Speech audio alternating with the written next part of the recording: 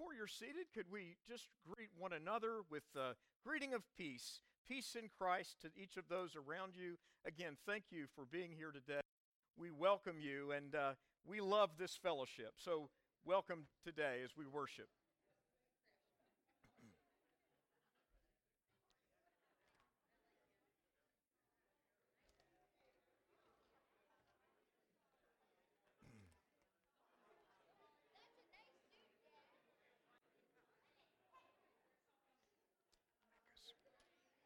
Bless you, Vinny. Okay, God bless you so much. Amen.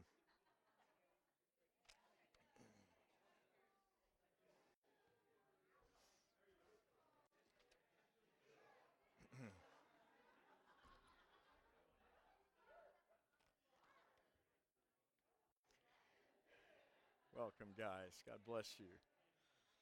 Thank you so much. You may be seated, and I'll invite everyone to take a Bible that's available in the pew for you. We include, of course, there are many scriptures in our time in the message, but one thing we love to be able to do before our children go to their classes is for boys and girls, moms and dads, grandparents. Becky and I are especially blessed to have all three of our grandchildren here today. Gives us incredible joy. And whatever role you have in life, to be able to read the Word of God aloud together.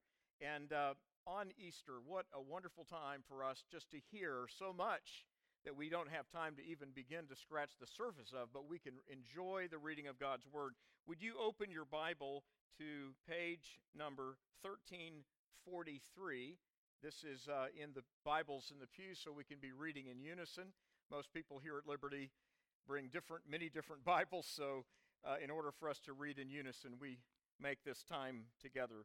Page 1343, you'll find, is in Ephesians chapter 1, and we're going to read from verse 13 to verse 23 to help all of us, as we read the Word of God aloud together, in a personal way, to be able to thank God anew and afresh for the mighty power of His resurrection in our lives. Today, when we look at the sunburst of salvation, we see that what God did through the cross, the atoning sacrificial death of our Savior, His burial and resurrection and ascension to the right hand of God the Father Almighty, is not only the very anchor of our faith, it is an active, present tense, dynamic source of God's working in our lives. And Ephesians 1, verses 13 through 23 is a great way to kind of pull that together in this reading. And so I'll invite you to read with us. We've been standing a good while, so we'll remain seated this time for the reading of the Word. Would you read with me in Ephesians 1, 13 to 23? Let's read together. In Him you also trusted, after you heard the word of truth, the gospel of your salvation, in whom also, having believed, you were sealed with the Holy Spirit of promise, who is the guarantee of our inheritance until the redemption of the purchased possession, to the praise of His glory. Therefore I also, after I heard of your faith in the Lord Jesus and your love for all the saints, do not cease to give thanks for you, making mention of you in my prayers, that the God of our Lord Jesus Christ, the Father of glory, may give to you the spirit of wisdom and revelation in the knowledge of Him, the eyes of your understanding being enlightened, that you may know what is the hope of His calling, what are the riches of the glory of His inheritance in the saints, and what is the exceeding greatness of His power toward us who believe, according to the working of His mighty power, which He worked in Christ, when He raised Him from the dead, and seated Him at His right hand in the heavenly places, far above all principality and power and might and dominion, and every name that is named, not only in this age, but also in that which is to come. And He put all things under His feet, and gave Him to be head over all things to the church, which is His body, the fullness of Him who fills all in all. Let us pray. Oh Lord God, together we thank you that the very heart of this prayer is for us to understand and receive in a new way the exceeding greatness of the power you exerted in the resurrection. For your mighty resurrection life and power is the gift of our King. So in this celebration of your conquest, O Lord, may every heart be awakened anew to that true and mighty power. Bring comfort to those today who are on this Resurrection Sunday, the first time on a Resurrection Sunday, grieving the loss of a beloved loved one. Bring hope, comfort, healing, and peace to their spirits. Lord, here in our congregation, as would be reflected in others that are here from other churches, we thank you for the beautiful life of the two that we laid to rest in these last 12 months, our beautiful Nancy Bond and our wonderful Sylvia Gorman. And we thank you for bringing comfort and peace and healing and strength to all of their loved ones. And especially today, we pray for Joe. Deep comfort and strength in his heart is knowing how much she loved this day. Also pray your blessing and your healing touch upon the Durkham family in Detroit. We ask you for your touch of healing upon Yusef's mother today. Just ask you for very special, quick, rapid recovery from her illness. We pray, Lord God, for your peace and strength for those who've come here with a loved one on their heart that needs a touch from your Holy Spirit. Lord, we thank you, and as Justin has mentioned earlier, we ask for the power of your Spirit to move across the vast sweep of humanity in Eastern Europe who are suffering so terribly during this time. Lord, may the mighty power of the resurrection life of Jesus be so evident in the changed hearts and changed lives and healing and rescue and deliverance and restoration in the lives of multiplied millions. We pray, Lord, for intervention that would stop the scourge of war in that war-torn part of the world. Lord, we ask you to expand our horizon of understanding as we pray. Lord, that when we reach the very limits, which we so quickly do, of our human capacity, that we would take to heart another mighty resurrection truth that you gave us in Romans chapter 8, that when we know not what to pray or how to pray as we ought, the Holy Spirit himself ministers in prayer through groans that are too deep for words, and your Holy Spirit, Lord, uses even our yearnings in prayer. So hear the cry of any heart here today, whether it's from loneliness or difficulty or adversity or a hope that needs to be rekindled or an understanding that needs to be settled in their soul or an open door in their life or a mighty healing answer to physical or emotional need. We pray your mighty power to be known in Jesus' name, and we rejoice for you are Lord. Hallelujah. Amen. Amen. Well, today with Pathfinders and Explorers class, we're so glad and always blessed by all of these teachers who prepare for these times together. And I invite you today, as Pathfinders and Explorers classes are stepping on out, would you open your Bible together with me to the Gospel of Luke, chapter 24. Today, I am deeply blessed to share in this celebration of our Lord's conquest over hell, death, and the grave. And we have the wrong PowerPoint up this morning. It's 0417. So we'll switch to that in a minute. And we're so grateful too, as you open your Bible to Luke chapter 24, just to notice with me in your Bible, if you would, these opening words of Luke chapter 24 that give us that wondrous encounter of the women who came to the tomb early on that morning of our Lord's resurrection. And in these words, we see and we know that the present tense power of what we just prayed about for the Holy Spirit to work in our hearts is woven into their experience in such an amazing way. The promise of resurrection morning brings all of us face to face with the awesome mystery of life.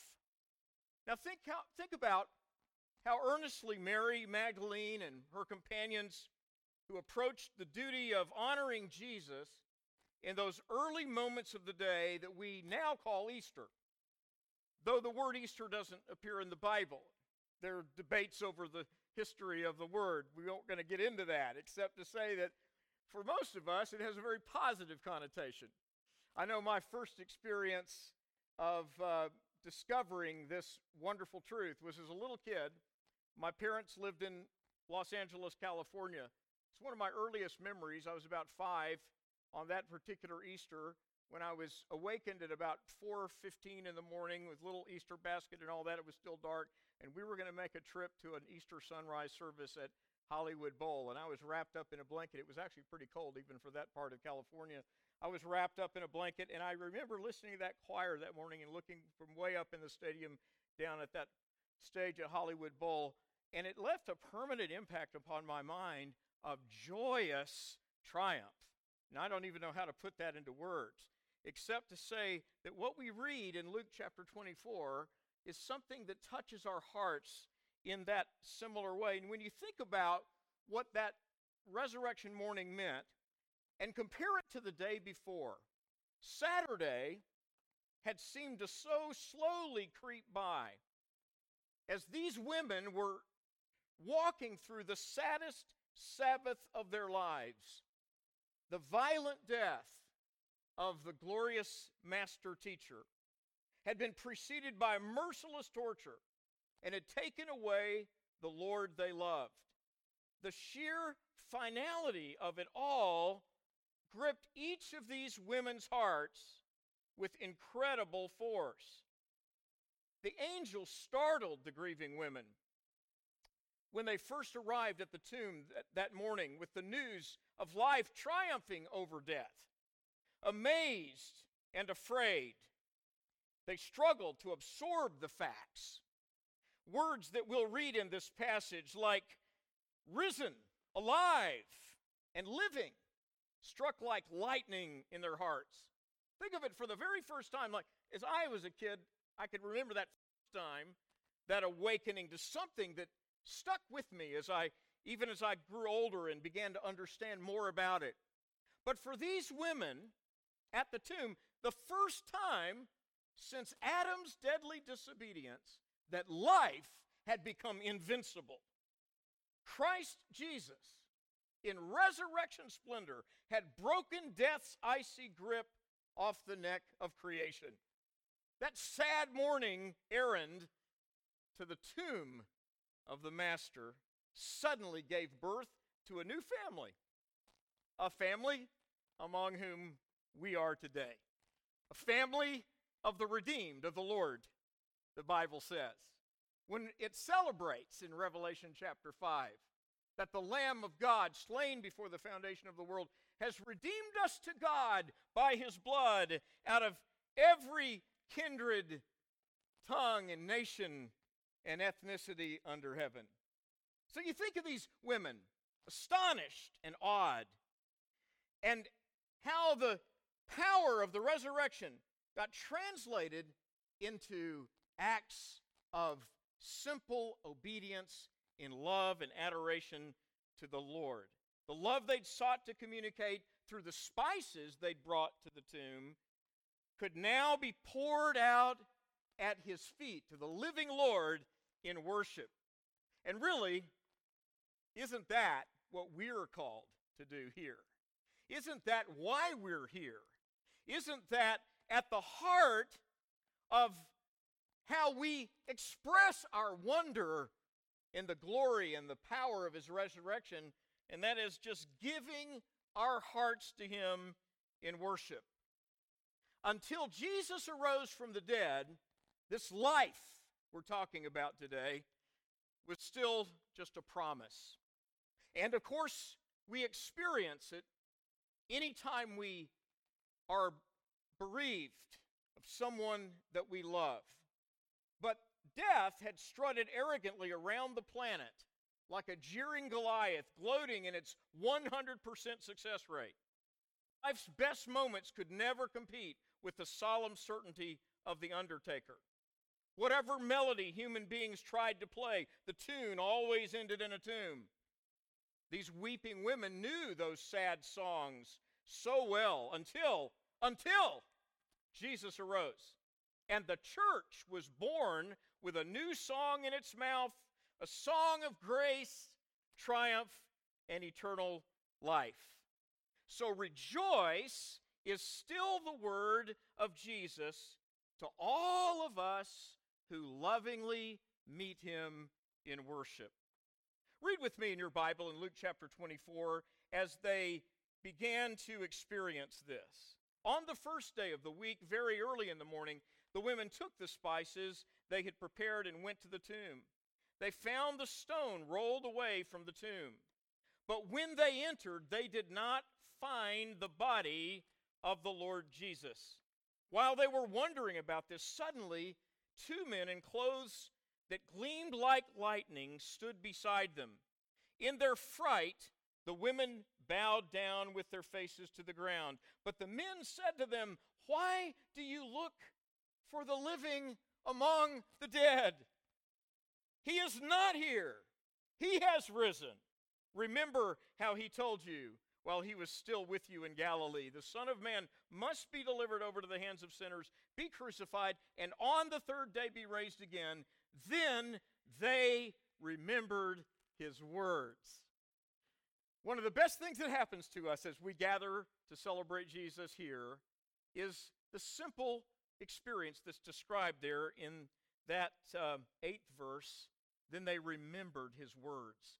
The words of his triumph, the simple facts about what Christ has done for us are life-giving words. It's why Jesus interacted with disciples at one point after the feeding of the 5,000, and he was talking about the bread and the body and the blood that he would give for our redemption, and then symbolized it by the bread and the wine as we shared at the table on Friday night. And some of those were perplexed by the merging of those images, and they said, what could he possibly be talking about? And in John 6:63, he said, "The flesh will profit us nothing, because with human minds we can't grasp how powerful this fact is. But it is the Holy Spirit that quickens, for the words that I speak unto you, they are spirit and they are life." Now, this is the reason that I have come to think of Resurrection Sunday as God's sunburst of salvation. For what you've just read in the Gospel of Luke is the personal experience of the women who first encountered the wondrous fact of the empty tomb.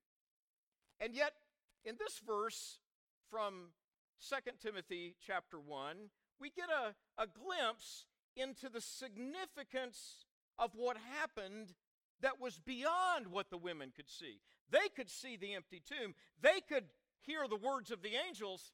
He is not here. He's risen. Indeed, go and tell his disciples. But what they could not see with their natural eyes is what the Apostle Paul describes in these words.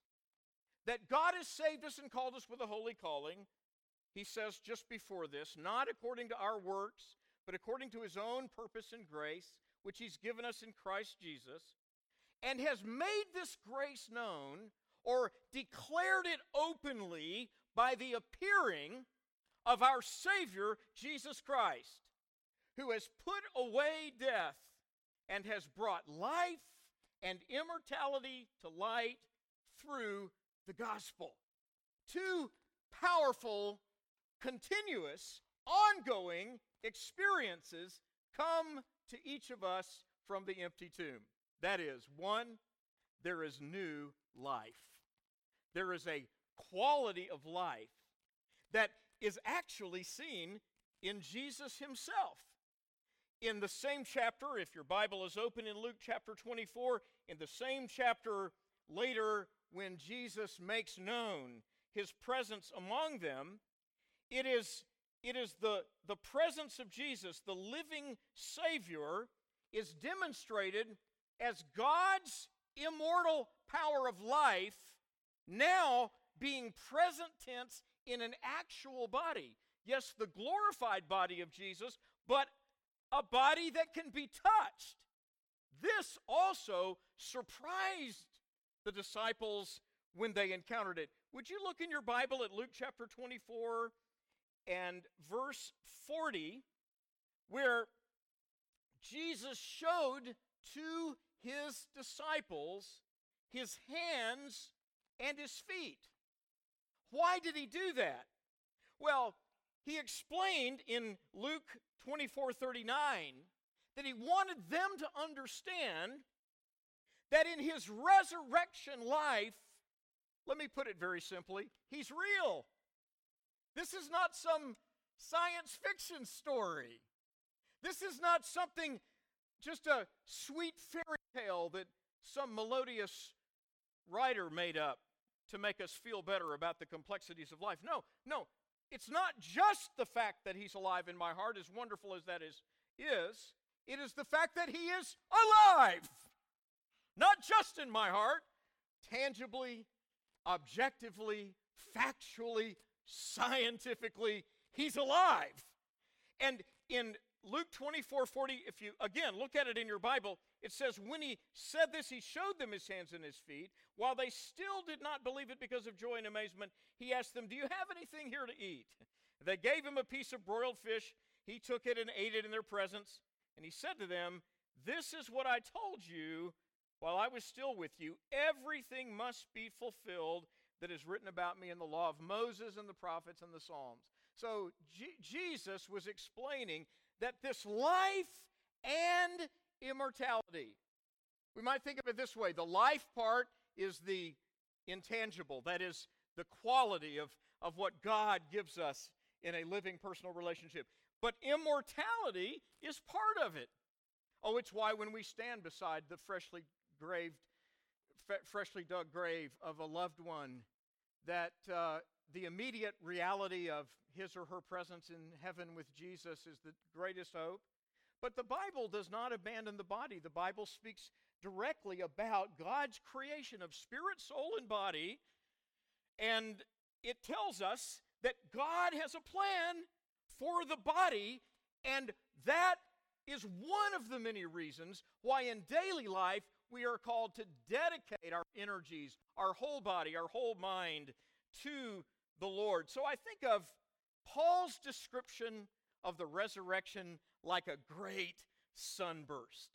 Well, just about 9 years ago, one of NASA's satellite systems called SWIFT identified one of the greatest explosions in outer space of a supernova at a vast distance that is estimated to be about 12.8 billion light years away. The NASA analysis of it was that it's the most amazing burst SWIFT has ever seen, this particular satellite system. And it was described like this, that it's coming from the very edge of the visible universe.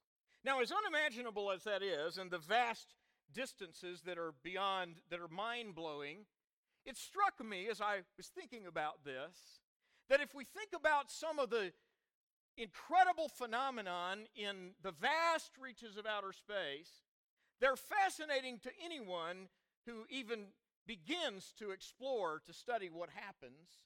And yet, that gamma ray burst that was labeled by the NASA scientists as GRB 080913, exploding vast distances from so far from us that it took millions and millions of years, they estimate, to reach us, the light. That's nothing compared to the explosion of the life of God that erupted out of a tomb in Jerusalem on the morning of our Lord's resurrection. In fact, the impact of that gamma ray burst is like the lighting of a tiny match compared to the mighty power of God's resurrection life. In fact, it's interesting that poets who have reflected upon the meaning of how God even uses the natural phenomenon to reveal something of his great power, have connected these phenomenal astronomical events with a reminder to us of the God who gives life. Maybe we could, on a star-spangled night sometime, look up and just say, Lord, I thank you for the stars, and I thank you even more for the life in Christ that you gave me in the resurrection. I was surprised by these words, so I included them here for you, that J. Sidlow Baxter, a very noted devotional writer of about the 1950s and 60s, included this poem in his devotional book, Awaken My Heart, with a reference to how the signs in the stellar heavens remind us of the resurrection power of God. Here's what J. Sidlow Baxter wrote. And here the bright immensities received our risen Lord, where light years frame the Pleiades and point Orion's sword. Well, a bit of obscure poetry reminded me of something the Scripture says in Psalm 19. Doesn't it say in Psalm 19 that the heavens declare the glory of God? And in a way, this is just one of many ways we might think of the resurrection of Jesus, a sunburst, a literal bursting forth of God's gift of life. What a treasure it is to know that by faith in Christ, new life comes into your heart. In fact, it was so powerful that when Peter was preaching on the day of Pentecost, he explained it this way. Right on that momentous event where a powerful working of the Holy Spirit was bringing the new believers to follow Christ and become a part of that early church, Peter stood up to preach on the day of Pentecost, and he explained the reason we can have this new life, the reason this new life can come into us, is because God raised him up, raised up his son Jesus, putting an end to the agony of death, since it was impossible for him to be held in its power. That is, Peter was describing the sunburst of God's gift of life in the resurrection and explaining to us that death could not quench the mighty life and immortality of the eternal Son of God. In his resurrection glory, then, each of us are partakers of this life. There is a blossoming, a beauty, a newness, a liveliness that comes when you know that through the resurrection life of Jesus, God has made known something for us that he brings to us so that he can send the good news of this great glory through us. Now, we saw in the text in Luke 24, and you might want to go back there if your Bible is open. Just keep that chapter open, and you'll notice in the 26th verse of that same chapter, as Jesus was walking along the road to Emmaus with two that initially did not recognize him as he began the conversation, he asked them the question, did not the Messiah then have to suffer these things and then enter into his glory? In other words, Jesus himself was explaining to those two on the road to Emmaus that the resurrection that we celebrate today was God entering, his Son entering his glory. He refers to it in a different way, very similar, but a very interesting expression in 1 Corinthians chapter 2, verse 8, where the Bible tells us that when Christ crucified is proclaimed, that we are giving the good news, not only that he died for our sins, but that in the resurrection, the crucifixion stays with him. Paul described his preaching in a very succinct phrase as two words, Christ crucified. I preach Christ crucified. Now, in those words, he was explaining that in his risen glory, he is still demonstrating the results of his crucifixion. It's why when he took that piece of fish and that honeycomb in the upper room that he said, "Behold my hands and my side." He wanted them to know that the wounds of his atoning sacrifice were visible in his glorified body to show us forever the price that was paid. And it's why Paul asked this question. Had the rulers of this age known this, they would not have crucified the Lord of glory. He's talking about this great sunburst of salvation, this place of freedom, this place of new life that comes to you and me when we, like those women, when we come to the empty tomb. We come to the empty tomb like the women did in one way, though we know the story and they didn't. But we come to the empty tomb with our own struggles, our hurts, our needs, our guilt, our anguish. And it's for that reason that I thought today we would just focus on 3 examples of this in thinking about how the resurrection life of Christ heals and releases our hearts so that we can truly be those worshipers, so that we can engage in worship fully. And it reminded me, as we think of these 3 in a moment, of the moment in the Pilgrim's Progress where that notable allegory of the pilgrim making his way to the celestial city with that great burden upon his back.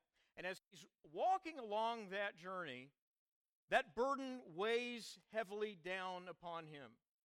The sin that all of us carry in our lives is the great burdensome load upon our backs.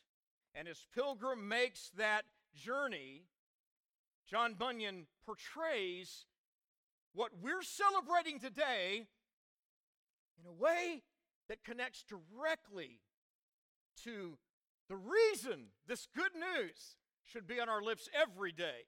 And it is at the empty tomb, at the place of the evidence of our Lord's conquest, we see what it means to trust Him for salvation. In the Pilgrim's Progress, he worded it like this: his burden loosed from off his shoulders and fell from off his back and begun to tumble. Now this part is portrayed as Pilgrim reaching an ascending place whereupon is posted the cross. And as that load begins to tumble, it continues to tumble until it comes to the mouth of the sepulcher, where it fell in, and I saw it no more. That is the very place in the allegory of the empty tomb of Jesus, the burial place that is now vacated because of the glorious triumph of the Son of God. So when you think about it, again in your Bible in Luke 24, and you think about this mourning experience, there's an interesting translation of verse 1 of Luke 24, where a translator rendered the phrase, "They came in the very early dawn on the first day of the week," and he translated it, "the deep earliness." It struck me not only because of the early memories that I have of discovering this truth of the life of Christ, and the fact that in all of our life's journey, when we hear the good news every Easter and in every way, God brings the newness of life of that to us. But as they approached that tomb, like Pilgrim, like Christian, with that burden upon their back, those women approached that tomb with burdens of their own. And in many ways, there are points of connection that we can feel. Let's just think of 3 of them. One would be grief, obviously, and here the women themselves are a living illustration of the grief that had gripped their souls as they had come with Jesus from Galilee and followed those who carried his corpse away from the Mount Golgotha, and surely in the sheer shock and the overwhelming loss, not only of the fact that he had died, but that he had died in such a brutally vicious and wicked way. Here, the sinless Son of God, here, the Master Teacher, here, the mighty miracle worker who opened the eyes of the blind and cleansed the leper and raised the dead. These women who loved him so dearly had to watch as that shrouded corpse was carried to the burial place. Some of us may have a different experience of grief, and yet it's real. Some of us in this place today carry a sense of the freshness of loss of someone that we love. And we too come to the empty tomb. We too arrive, as Pilgrim did, with that kind of a burden upon us. And when we hear the good news, we read it in 2 Timothy chapter 1 that the appearing of Jesus has made life and immortality, brought it to light through the gospel. We hear it in 1 Peter chapter 1, verse 3, where Simon Peter later explained, "Blessed be the God and Father of our Lord Jesus Christ, who has given us new birth into a living hope through the resurrection of Jesus Christ from the dead." Why do you have a living hope today? Why do you know you can be born again and belong to Christ for eternity? Simply because God the Father raised his crucified Son from the dead and glorified him as a prototype, like the first of many, the first fruits of them that slept, we read in Corinthians. So we bring our grief, and I invite you to bring your grief today. And one reason I'm talking about this is I know how easy it is for us to get swallowed up in grief. I know how easy it is for a sense of loss to steal our momentum. I'm deeply struck by the choice these women made from the night, Friday night at sundown, as the official Sabbath on that special Sabbath week began, and they were engulfed in such horrific loss. And yet, because they observed the Sabbath, all they could really do would be observe where the body was laid, go and begin to make plans to bring these spices to the tomb. Well, the choice that many would have made would have just been to go and crawl off someplace and stay isolated and weep. But there was something in them stirring to bring an offering of adoration to the Lord, even though their hearts were so deeply and terribly broken. And God gives to each of us an invitation to Christ to bring our grief. What I see in these women's example is that God gives us a model that he wants our honest grief. You may be hurting about something that you feel you could talk to no one about, that it would be very difficult to really open your heart and really express what's really happening there. Part of the wonder of the resurrection of Jesus is that it reminds us it is God's open invitation to your great high priest, that he invites us to bring our honest, candid, real, even the raw hurt of our broken hearts. And then, of course, that grief can be overwhelming simply because of the brutality of loss. But there's a different kind of burden, and that is the burden that Simon Peter had described in Matthew 26:67, where he went out and wept bitterly because of his 3 times denying Jesus, when the Lord himself had told him just hours earlier, as Peter proclaimed his undying devotion, "Lord, though everyone forsakes you, I would never me, Lord, never me. And Jesus, speaking not just to bring the prophetic fact to light, I believe it was to show Simon Peter in advance the mighty power of what you and I can experience today, that we have an ever-living high priest who prays for us, that we have the presence of our living Savior, that you can literally bring not only the losses, but your own failures directly to Jesus. And I believe that Simon Peter's example of how Jesus met him in that resurrection scene on the Sea of Galilee and looked at Peter 3 times and said, "Peter, if you love me, feed my sheep." That the words of Jesus did for Peter what the words of the living Lord can do for you in your heart this very day. If you're here in this place and you may say, "There's something about me or my experience, Pastor, I wouldn't even want to be talking about it openly. I want to bring it to God. I want it to be known that I need God's healing touch in my life. I need a new beginning. I'm wrapped in the agony of something that has hurt me and that has brought me great loss." And then another of many things that we could bring to that empty tomb are our deep doubts. Now, of course, these might be progressive. We lose a loved one, or we lose something very dear to us, or we're wrapped in grief over something that has devastated our dreams, and we feel agony over our own failure. And then, like Thomas, we also, and open your Bible to John 20:24, just a moment. Go to that text in your own Bible, because there you see that great example of how Jesus met the doubter. And there can be doubters here in this place today. In fact, doubters are most welcome, because Jesus meets us at the place where we need him most. Remember that. Jesus meets you at the place you need him most.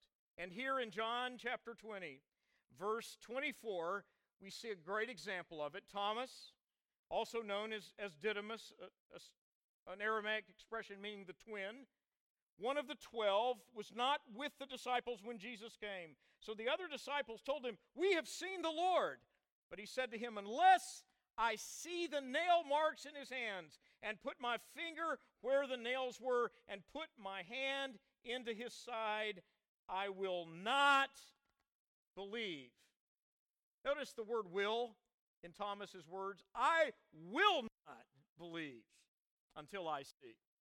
Now we might take that as a word of defiance that the Lord would frown upon, because we would think, "Oh, well, he's flunked the faith test." But guess what?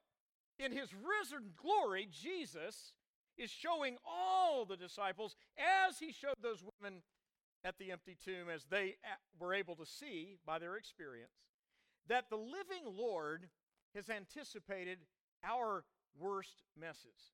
And that the living Lord also is showing here that a wholehearted trust in God is what comes in resurrection faith. It is a trust in God that says, "I want to know you fully." And the encounter with Thomas also demonstrates for us that Jesus wanted them to understand this is not a fairy tale. This is not science fiction. This is not a beautiful drama, a beautiful novel that you've been told. No, this is Christ the Lord, who has brought life and immortality to light through the gospel. And then he says in John 20:27, do you see it in your Bible there? As he comes through the doors, as he enters the room without having to open a door, so that in his glorified body, Jesus is showing both the tangible reality of this eternal kingdom and yet also the all-surpassing power of God's resurrection life. Yes, it's life and immortality. And he says in verse 27 of John 20, then he said to Thomas, put your finger here, see my hands. Reach out your hand and put it into my side. Stop doubting and believe. There's something important missing between verse 27 and 28, because in the text, we are not told whether Thomas did that. In fact, we could probably imply, we could probably conclude that all Thomas needed was the word of Jesus as he showed him his hands and his side. It doesn't say physically that he reached out to touch him. I think that's notable. It's possible that he did, But it's notable that the very next statement in John chapter 20 is Thomas saying to him, "My Lord and my God." You see, what really happened here is what we have come here for today, and that is to be awakened by His glory. I note that many skeptics throughout history that have sought to understand and respond to this wonderful good news have wrestled with the facts, and many have wrestled defiantly. One of those was a Frenchman, an expert in linguistics by the name of Ernst Renan, who sought to dismantle the whole story about Jesus. And in all of his work, he struggled to try to prove that these things could not have actually happened the way they're recorded. But after extensive study and research, he came to this conclusion that Jesus of Nazareth was a man of colossal dimensions, the incomparable man, before whom millions have bent the knee in declaration that he is the Son of God. And whatever may be the surprises of the future, you can be sure of this: Jesus will never be surpassed. Isn't that amazing? And truly, that word of a stumbling skeptic, someone still groping in the dark for full understanding, is one little hint of how Jesus mercifully deals with the doubters. Remember these three things we bring to the empty tomb: our grief, our loss, our agony, our doubts. Oh yeah, at the opening of the empty tomb, they tumble down, because Jesus wants us to be able to go today in the way that Thomas did, in the way that the women did as they ran from the tomb with the news, as the way that the women did when Jesus met them in the way in Matthew 28, where it tells us that they fell at his feet and began to worship him. He wants us, awakened by his risen glory, to see. We saw that prayer in Ephesians chapter 1. We pray that the eyes of our understanding would be enlightened, to hear his voice, to know that the word of the gospel for you is just as powerful as the words Jesus spoke to Thomas when he said, "Thomas, fear not. Peace I give you. Look, see, a spirit has not flesh and bones, as you see I have." Jesus, the risen Lord, was demonstrating clearly that we are to care about evidence. And in fact, we are to come to him knowing that every stumbling place in our faith, Jesus, the living Lord, has promised to meet us there. And then, of course, above all, we're called to go and to tell. John, the gospel writer, who later ministered tenderly as a shepherd, churches across the region called Asia Minor in those days, it's modern-day Turkey. Before Jesus appeared to him on the island of Patmos, John had already penned these words to the many churches he gave pastoral care to. That which we have looked at and our hands have touched, whom we have heard, we proclaim to you. The life appeared. We have seen and testify. And in the next verse he said, truly, our fellowship, our getting together, our connecting, our communicating, 1 John 1:3, our fellowship today is with the Father and with his Son, Jesus Christ. As we pray, I want to invite you to think anew about an old and very familiar word. You might be in this place today and you may have heard this many times, but the beauty of the gospel is that it's, I like to think of it as evergreen, it's effervescent. It's always percolating new life. Wherever it's heard, wherever it's proclaimed, wherever it's sung, praise God. Yes, there are people here, all of us welcome to bring those great burdens upon our back up to that ascending hill to the cross, where then as we look at the glorious evidence of the dying Lamb who bore in his very body the penalty of our sin, we find ourselves then at the open tomb, the empty tomb, the vacated hole of the rock that the crucified body of our Savior lay in until that morning of sunburst. So when we know this is true, we can hear very familiar words, and they can resonate with fresh power. As we bow our heads together in prayer, I'd like you to hear the words of the Lord, Romans 10:9. That if you, that is you and me, it's individual, that if you shall confess with your mouth the Lord Jesus and believe in your heart that yes, God has raised him from the dead, you will be saved. For with the heart we believe. Like Thomas, we may struggle with those doubts. Like Thomas, Jesus meets us in that dark place of doubt. Like Thomas, Jesus approaches us not with a frown or a scowl, but I believe with a twinkle in his eye, with a bright, beaming smile, saying, Thomas, Thomas, don't you see? The sunburst has come. Salvation has arrived. You can believe because, yes, I am here. With the heart, we believe. We step out of that dark cavern of doubt and we say, Lord, I don't understand it all and I know I never will, but I step out of that dark cavern of doubt and I believe you, Jesus, you are my living Lord. And trust him completely. That's the gift.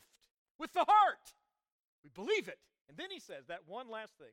With our mouth, we confess Jesus is Lord. And that becomes a part of you doing exactly what the women did. They saw, they heard the good news. He is not here, he is risen. And go and tell. Go and tell. As we pray, I'm going to ask that anyone today that would just like to have that assurance resting upon your soul in a new way, that you would just lift your hand. And I want to pray for you today.